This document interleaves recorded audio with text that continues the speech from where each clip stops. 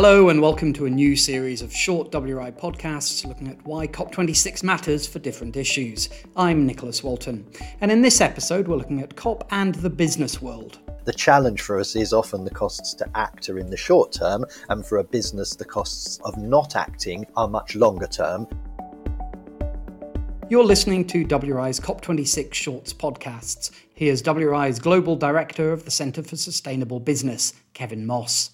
I think one of the first things to say with business is it's not a homogenous group. So different businesses and different sectors are going to want to get different things out of attending COP.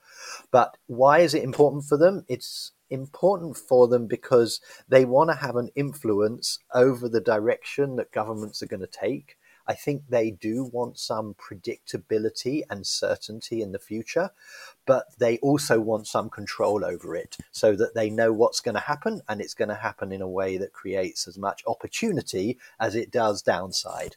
The public understanding of COP is often that it's an intergovernmental conference, almost. What kind of role and what kind of voice do businesses and does the private sector have at COP? So there are three parts to the role or the voice that business has at COP. And the first, in fact, is what it does before COP in the run-up, and the commitments that businesses visibly make to their own carbon emissions reduction. This is all part of the UN's Race to Zero program, and a key part of that for companies is science-based targets, through which companies make a commitment that their carbon reduction will be consistent with the carbon reduction required for the Paris Agreement.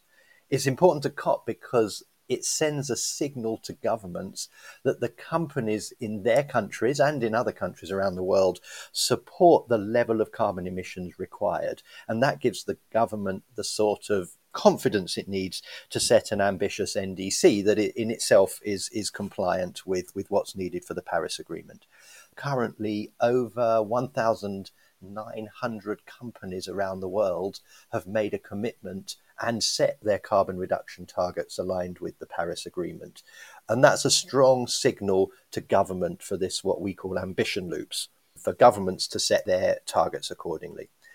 The second area is what companies do when they get to COP on the public stage, whether it's in meetings, in conferences, CEOs turning up, being there and visibly supporting the Paris Agreement is really important, and visibly supporting their countries coming up with equally ambitious commitments themselves. The third component is what companies do behind the scenes. When governments reach out and say, here's what's happening in the negotiations, how far should we push or how far should we go?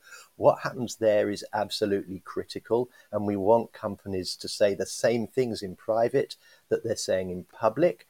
And we also want them to make sure that their trade associations are putting forward consistent positions as well, and not undermining them privately behind the scenes. Increasingly, environmental groups, pressure groups, even governments are making the point that there are business opportunities with a low carbon economy. So it's not just a question of businesses sitting there thinking, my goodness me, this is going to increase our costs.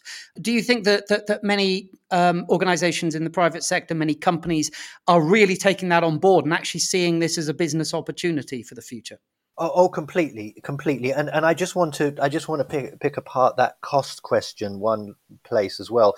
There are costs associated with acting on climate, but there are even bigger costs associated with not acting on climate. The challenge for us is often the costs to act are in the short term, and for a business, the costs of not acting are much longer term. And as we know, business is struggling with that long-term, short-term dilemma at the moment. But I just want to position that cost question works both ways. And most enlightened businesses, I think even some of the less enlightened ones, are internally very aware of that dilemma that they face. Then in answer to your direct question about opportunity, oh yeah, for sure businesses are aware of the opportunity here. And for some businesses and some sectors, it's all upside. For others, it's nearly all downside unless they actually change the business they're in.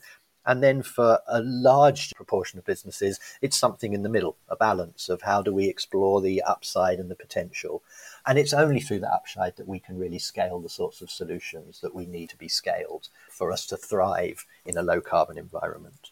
I was going to ask you about this question of uneven costs and opportunities across sectors, across business models and so on. But this must also dictate the position of quite a few of the countries that are sitting down at COP as well, depending on the makeup of their own kind of economy and the makeup of their own private sector. How much is that playing into it? Oh, I'm sure that plays into it. I mean, I'm not an expert. I'm not deep into the way countries approach COP and their negotiating positions, but it's pretty clear that different decisions can have upsides for some countries and downsides, and different ones can have downsides for other countries. One of the reasons that I applaud the involvement of business, although there are some caveats around how much business I think should be involved. But one of the reasons I do applaud the involvement of businesses is whereas countries governments are predominantly forced to approach COP on a nation state basis, global companies can take a global look. And that can be a very complementary, I like to think of one as horizontal and one as vertical. For a responsible company taking a truly global perspective, that can be a very complementary set of issues to the nation state perspective that governments bring. But we shouldn't forget that every company also has its own gains and losses from COP. And most companies think of themselves as being parented in one country or another and having a bit of loyalty to that particular country. So they're trying to balance those things in their own input. Finally, Kevin, looking forward to when COP starts to wrap up and we start to hear what was actually decided and what was actually written down and signed, as it were. Where does COP leave businesses? What's the kind of thing that they're watching to take a cue from, as it were? Well, as I see it, the rubber really hits the road when those global commitments are made by countries and they then have to be translated into action on the ground, by which I mean legislation or policy or regulation back in the home country. And that's where I think business gets really engaged. And that's where we see the difference between a company that can portray and exhibit a very positive approach to climate action at the COP level, but then has the potential to fight the actual implementation of it at the national level. And I think we just always have to be aware of those differences and looking out for whether a company is seeing through what it says at the COP level, at the global level, in the way it then supports or not its government in actually implementing those things locally within the country. And that was Kevin Moss on why COP26 matters from the standpoint of businesses and the private sector. The other 7 episodes in this series examine everything from why COP matters for food and land use, for oceans, cities, and for clean air.